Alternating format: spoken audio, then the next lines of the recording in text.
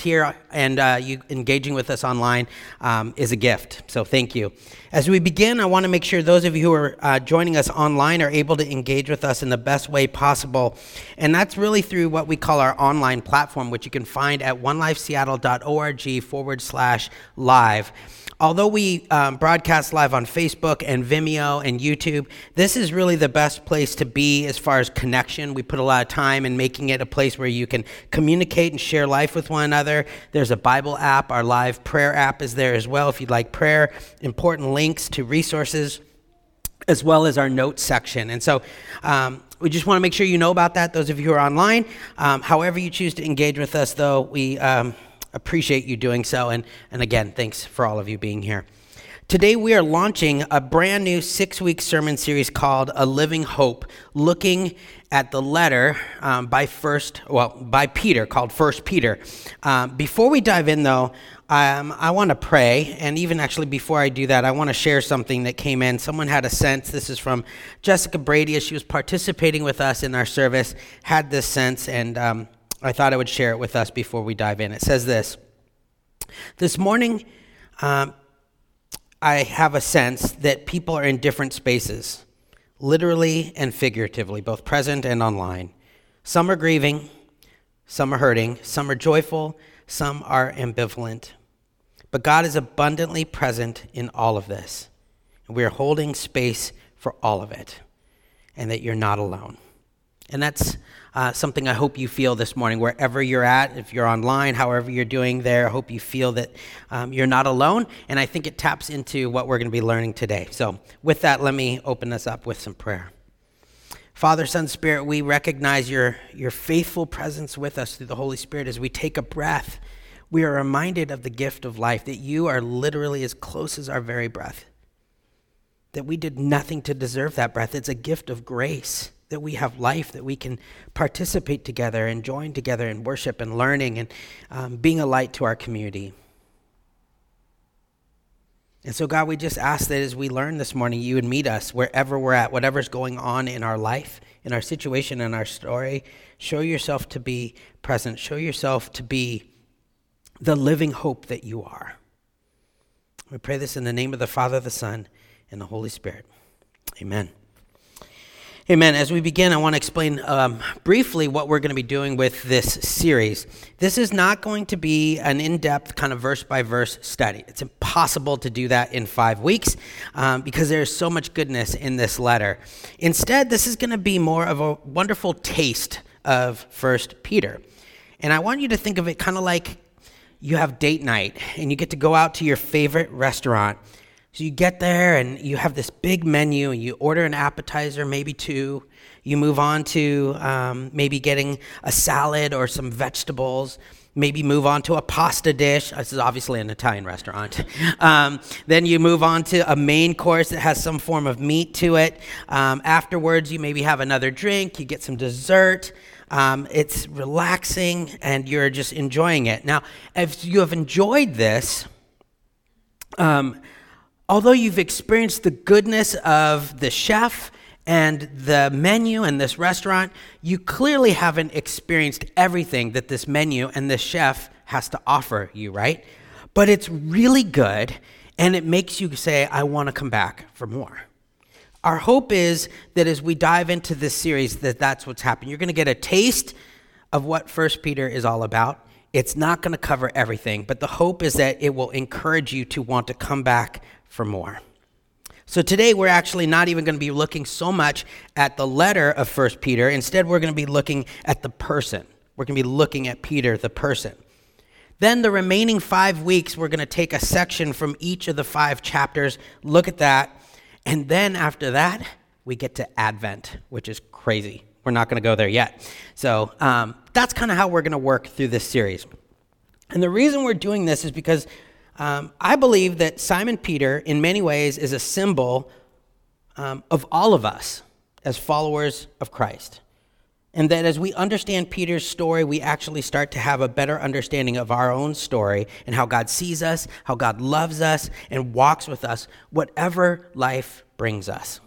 So with that, I want to start with a question, and I'd love just to hear from you. You can raise your hand, shout it out. We have someone monitoring our online platform as well, so if you're online and you're participating that way, go ahead and write your thoughts there. But in just a few words, what kind of comes to mind when you think of Peter in the Bible? Impetuous. Awesome. Thank you, Lauren. Others? Yes, Lauren. The rock, okay. Others? What comes to mind when you think of the person Peter in the Bible? Yes? He denied Christ, not once, not twice, 3 times. Good thing to know. Others? Yeah? Just after his reinstatement, he said, what about him? Referring to John. Okay. He said, you don't worry about him, you follow me. Okay, yeah. So after he was reinstated, he kind of said, what about John? He said, don't worry about it. You just follow me. Good. Yeah. Lauren. Sorry? It was a fisherman. Awesome. Anything else? 2 online things say, one thing that comes to mind is get behind me, Satan. Okay, so online one person shared the phrase, get behind me, Satan. Always good, yes. Another one says he holds the keys to heaven. Holds the keys to heaven. Passionate. Possibly bipolar. Denies Jesus 3 times. Yeah, the bipolar part isn't specifically listed in Scripture, but in parentheses maybe. Fantastic. That's really good. In my opinion, Peter's life is perhaps the greatest redemption story ever recorded. And what's great is that the Scriptures give us quite a lot of information about who Peter was, especially if you look at the Gospels, the book of Acts, and a number of the epistles. So what we know about Peter, we find throughout the Scriptures. So I'm going to give you a bunch of information. We're going to kind of learn about and remember some of the details about Peter. Simon Peter was originally from Bethsaida and lived in Capernaum, both of which are cities on the coast of the Sea of Galilee. Peter's original name was Simon, but Jesus called him Cephas in John 1:42, which is an Aramaic word for stone that translates to Peter or Petros in the Greek. And as a result, Peter is also referred to in scriptures as Simon, Simon Peter, Cephas, or the rock, not to be confused with this guy, who may also be bipolar, but we're not going to go there.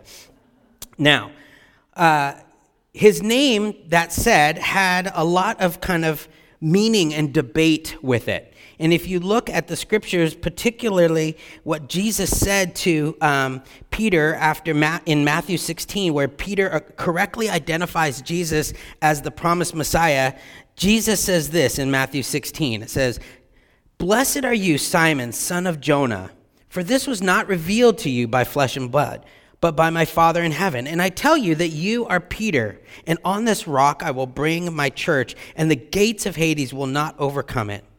I will give you the keys of the kingdom of heaven. Whatever you bind on earth will be bound in heaven. Whatever you loose on earth will be loosed in heaven." Now, based off of this scripture, Catholics argue that the phrases, "on this rock I will build my church and I will give you the keys to the kingdom of heaven," that it's an explicit promise from God to make Peter the leader of the church, which is why they understand Peter to be the very first pope. And why oftentimes you see Peter, as someone mentioned, holding keys. So, for example, here's 2 renditions of Peter. He's oftentimes holding keys. Now, others argue that this phrase, the rock, or this meaning referred to a physical location, that it was on this rock that would happen, it was where they were at. Or that Jesus really just simply meant you're going to be key, you're going to be a foundational, important leader. It wasn't necessarily that he was better than every other of the apostles. That said, his name, just his name, it brings about lots of meaning and debates. Scripture also tells us that Peter was married. Matthew, Mark, and Luke record that Jesus came to Peter's house where his mother-in-law was sick with a fever. The account is incredibly brief, but it does tell us that Peter had a wife. Outside of this, Peter's brother Andrew is the only family member we see regularly in the Gospels, but even there, the Bible doesn't give us a whole lot of detail about him. We also know that just like many of the other disciples, and we already mentioned, Peter was a fisherman.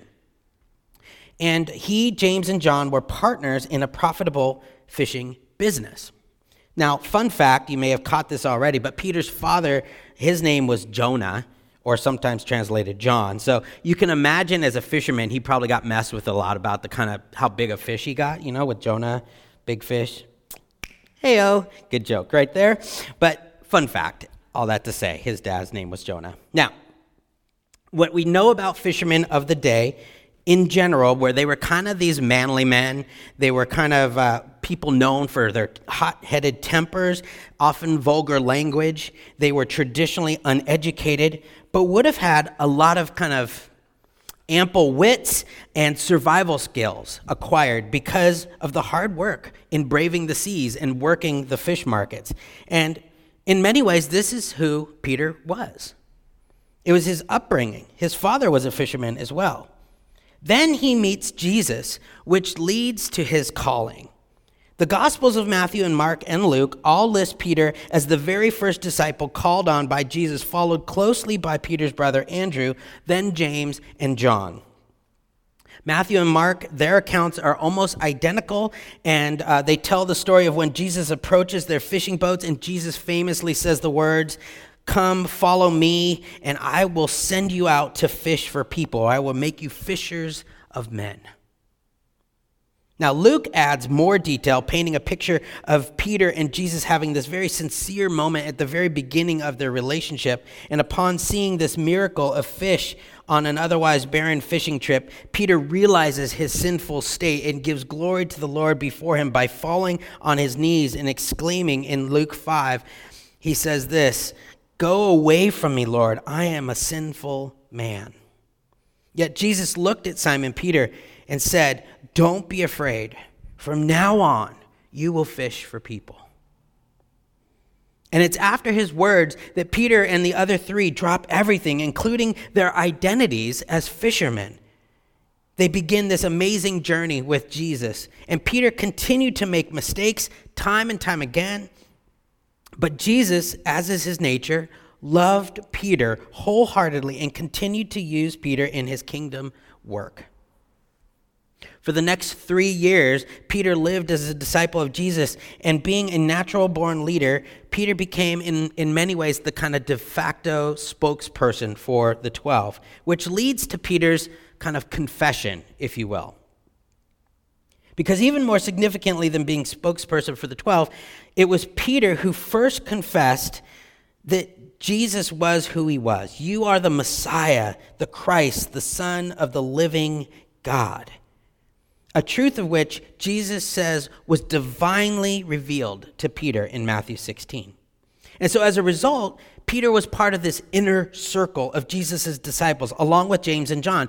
Only those three were present when Jesus raised the daughter of Jairus in Mark 5, and when Jesus was transfigured on the mountain, Matthew 17. That was when Jesus' physical appearance changed to reveal his divinity. Moses and Elijah appeared in glorious splendor before them, and the Father spoke from the cloud, saying, "This is my Son, whom I'm well pleased. Listen to him." On top of this, Peter and John were given the special task of preparing the final Passover meal in Luke 22.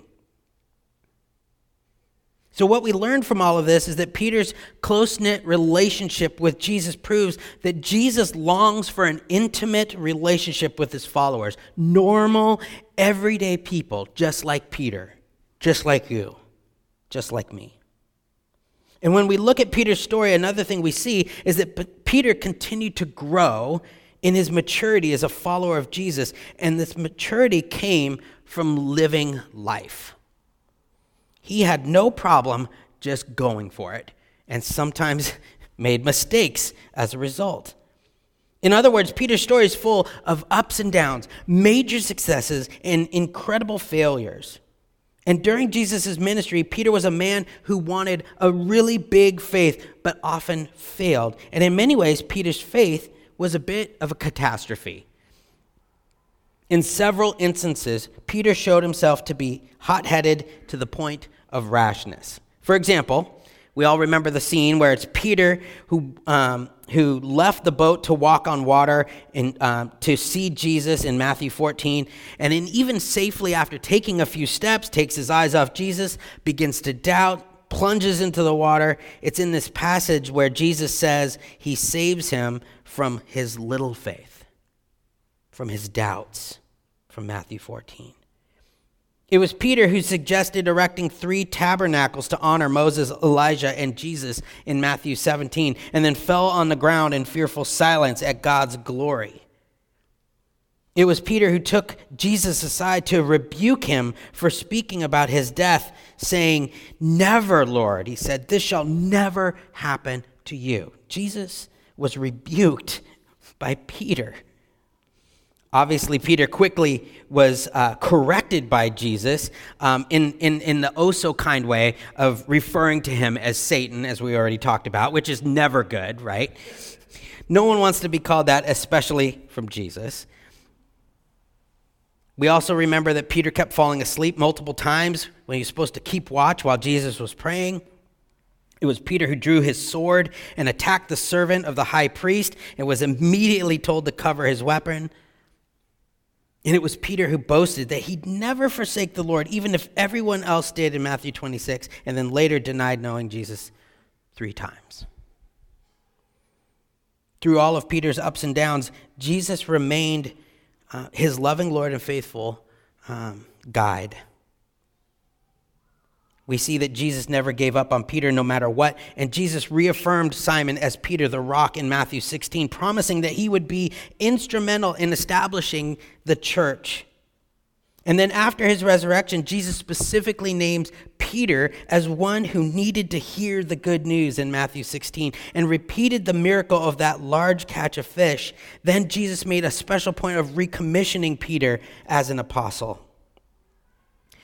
And what we see is that through all of these successes and struggles, Peter never stops growing, and God never stops loving him and lavishing God's grace upon him. Peter eventually becomes this spokesperson, as we talked about, and on the day of Pentecost, Peter, filled with the Spirit, was the main speaker to the crowd in Jerusalem, and the church began with this influx of about 3,000 new believers. This unschooled fisherman spoke with boldness to crowds of thousands, bringing them the good news and inviting them into what we now know as Christianity. We also see later that Peter healed a lame beggar in Acts 3 and preached boldly before the Sanhedrin in Acts 4. And in Acts 5, we see that even arrests and beatings and threats couldn't damper Peter's resolve to preach the risen Christ. And what we see in his story is that Jesus' promise that Peter would be the foundation in building the church was fulfilled over time in like 3 stages. And we already covered the first stage, but the first stage was Pentecost. 3,000 Jews become followers of Christ. That's the first part. Stage 2, Samaritans receive the Holy Spirit in Acts 8. Stage 3 was when he was summoned to the home of the Roman centurion Cornelius, who also believed and received the Holy Spirit in Acts 10. In this way, what we see is that Peter essentially unlocks, talking about keys, he unlocks 3 different worlds and opened the door of the church to the Jews, the Samaritans, and the Gentiles. How amazing is that? If that hadn't happened, we wouldn't be here. But again, his story had amazing stories of glory and some not so good ones. You might call them growing pains in keeping with the whole maturity idea. For example, at first, he had resisted taking the gospel to Cornelius, a Gentile. However, when he concluded and saw that the Holy Spirit worked on these people the same way, Peter concluded that God did not show favoritism. After that, Peter strongly defended the Gentiles' position as believers and was adamant that they did not need to conform to the Jewish law.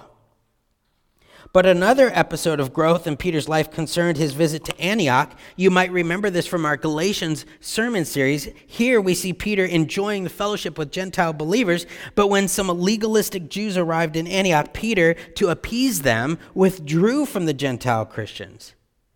The Apostle Paul saw this as great hypocrisy and called it such to Peter's face in Galatians 2.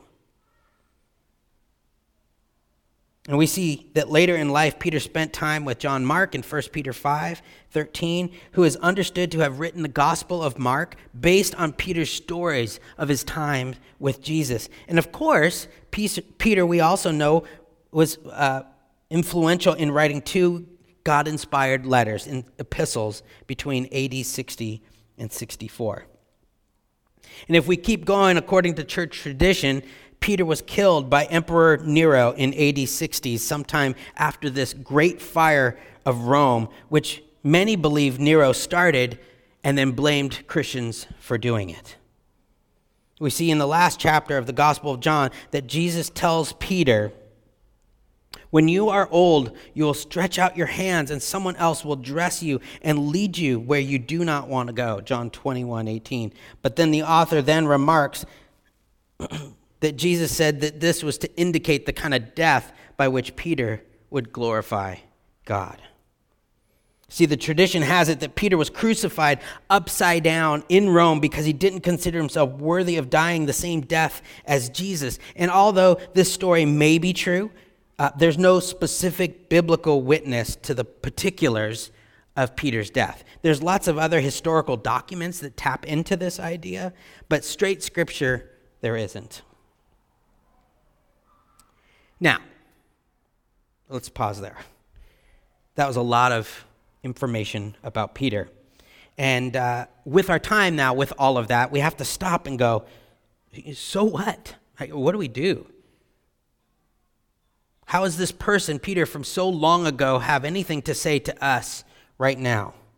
And so for the remainder of our time, I'm going to ask us some questions to get us to reflect on our own stories and how Peter's story teaches us about our relationship with Jesus and how it teaches us about how God sees us and loves us. I want to remind you of that word that we heard at the beginning. We're all in different places. We're all processing different things, but God is present with us. And so as you hear these questions, if you want to jot them down, you can.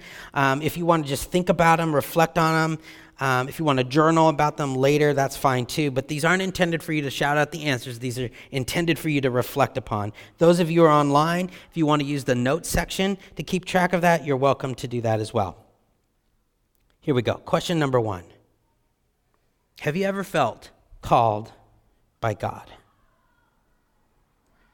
Maybe it was in coming to have a relationship with Jesus. Maybe you've been led by the Spirit at times to do something or to say something. Maybe God gave you a vision for something and God called you to do it or participate in that vision.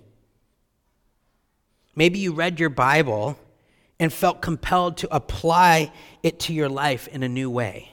And God called you to do that. Maybe like Peter, you have seen how God can take who you are, like a fisherman, and use that for kingdom purposes, like being a fisher of men. But it's unique to your story. Think of the many times Jesus called Peter. We just hit a bunch of them. And notice it wasn't always when things were going great. Notice the invitations weren't always easy. Notice that Peter didn't always do the right thing with his calling. Have you ever felt this way? Have you ever felt called by God? What was it like? And how did you respond? Question number 2.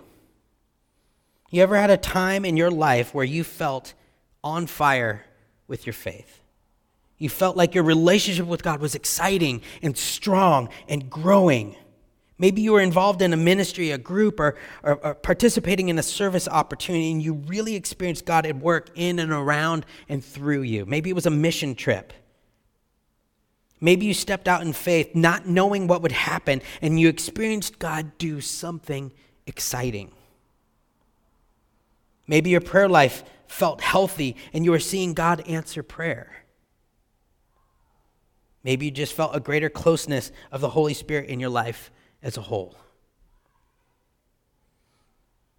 Now, when you think about Peter's story and those moments where God did something incredible in and around and through him, how often did it follow with something hard, challenging, or difficult? How often did Peter find himself dealing with doubts and failures even after having experienced God-sized miracles?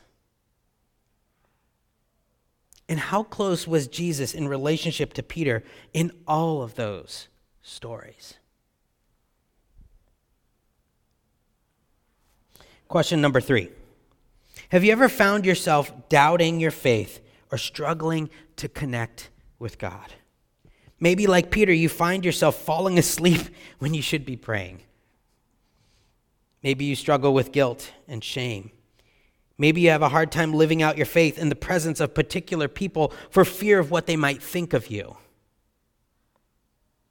Maybe you've had times where you said you'd do something, and then when the opportunity came to do so, you didn't. Maybe you have questions about your faith, but fear what others might think of you if they knew the questions you were wrestling with. Maybe you've straight up denied your faith in Jesus to others. Now, when you think about Peter's story, remember some of his struggles. Like walking on water, then sinking, falling asleep on Jesus in his time of need, rebuking Jesus to his face, denying Jesus multiple times, going back to being a fisherman after Jesus' death, questioning God's call to reach new people, shrinking to the peer pressure of the culture instead of living out the upside-down kingdom of God. How did Jesus respond to Peter in those situations?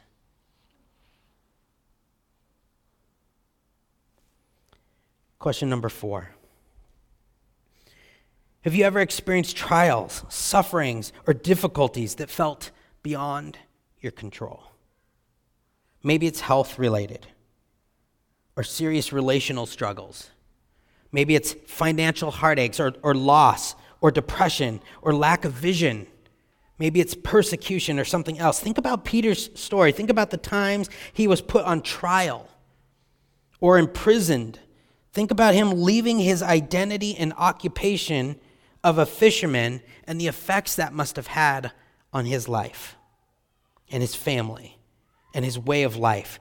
Think of the scene of him drowning after having taken a few steps on the water. Think about the persecution he experienced for being a follower of Christ. Think about the loss and hopelessness he must have felt when Jesus was crucified. Where was Jesus in all of this in relationship to Peter? How did Jesus respond to Peter in all of this? As we end, I hope you hear the echoes of what a living hope looks like in a person's life. That as we think about Simon Peter's story, maybe the most redemptive story ever recorded, we might see something of our own story in it as well. Because we've all experienced something of a calling from God that we have responded to, or else we wouldn't be here. Maybe just you being here today is the first time you respond to a call. We've all experienced something of the work of God through the Holy Spirit in and around and through us. We've all experienced struggles and doubts and failures in our faith, as well as answers to prayer. Each and every one of us has gone through times of spiritual awakening and time of absolute spiritual dryness. We've experienced being hypocrites, pressure to live out our faith or not in the current culture. And we've all probably felt some sense of persecution for what we believe at times. And the list could go on. You see, the story of Peter shows us the transforming power of a relationship with Jesus, and it helps us overcome fear and shame and doubt. It teaches us that Jesus always forgives, including our own unfaithfulness. It shows us the patience that Jesus has in teaching us and walking with us, that Jesus sees us as God intends us to be, and that God can use any of us with purpose, no matter who we are and what we do. The story of Peter shows us that God never gives up on us, and that God remains faithfully present with us no matter what, no matter what's going on in and around and through us in our city, in our country, in our culture, in our world. And ultimately, Peter's story shows us what a living hope looks like in action. And it invites us to live into all of what that means, and it invites us to share it with others in our day-to-day life. Amen? May it always be so for each and every one of us. May we be reminded of this as we dive into the book of Peter. Now, I'm going to invite our worship team to come back. They're going to play instrumentally for a few moments to give us some space to kind of reflect, to think about what we've learned, reflect on the story of this person. And I have a couple questions of reflection and application I'd love to hear your thoughts on. So if you'd be willing to do that, you could use your connection card. That's the best way. Those of you who are here, the connection card's on your seat. If you're online, you'll see a link for it in the online platform. If you'd be willing to answer one or all or however many of these questions, that'd be great. If you have something else you'd like to share, that's great. Those of you who are here, as you leave, you could just slide the connection card in the wood box in the center aisleway. That would be great. Question number 1. What's something that stood out to you or that you learned about the life of Simon Peter today? Something that stood out to you or maybe something new you learned. Number 2, what parts of your story do you find connecting in some way to Peter's? Number 3, what can you learn or apply from Peter's story? And number 4, thinking of Peter's story, what do you think it means to have a living hope? So again, take some time, however you want to do, whatever questions you want to respond. If you have something different, feel free, though, as the band is playing, to use this space to pray and to confess, to own, to give thanks, to receive, to be filled, to dream, whatever you feel called to in this time. I also want you to know that our prayer team is back being live. So if you're here and you'd like prayer, they're here. They'd love to pray with you. If you're online, all you have to do is hit that request prayer button on the left of the chat. Note, whichever angle you're coming from, that you might need to wait until they're done praying with whoever's before you. So just be patient, but they would be honored to pray with and for you.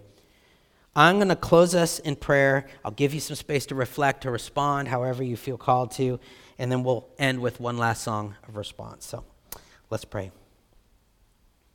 Father, Son, Spirit, we thank you again that you meet us wherever we're at. That our story is not one that you can't handle, that you walk away from. God, that you pursue us. You walk with us. You are patient with us. You understand.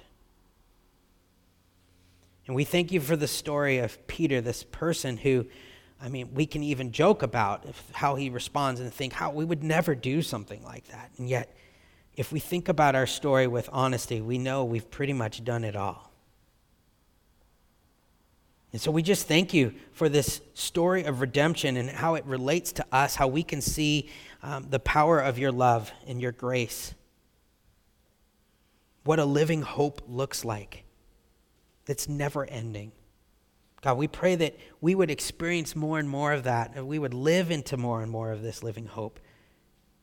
And as we dive into this book, God, help us know what it looks like in a culture right now that's struggling, divided. It's got a lot of issues going on. Help us to know how to be men and women who live out and share this living hope with others. And God, thank you that no matter how many times we trip and fall, put things and say things we wish we hadn't said, shy away from doing the things that you call us to, God, thank you that you continue to be present with us and love us. And we walk away from here today knowing that and holding that and hopefully sharing that as we go. We pray this in the name of the Father, the Son, and the Holy Spirit. Amen.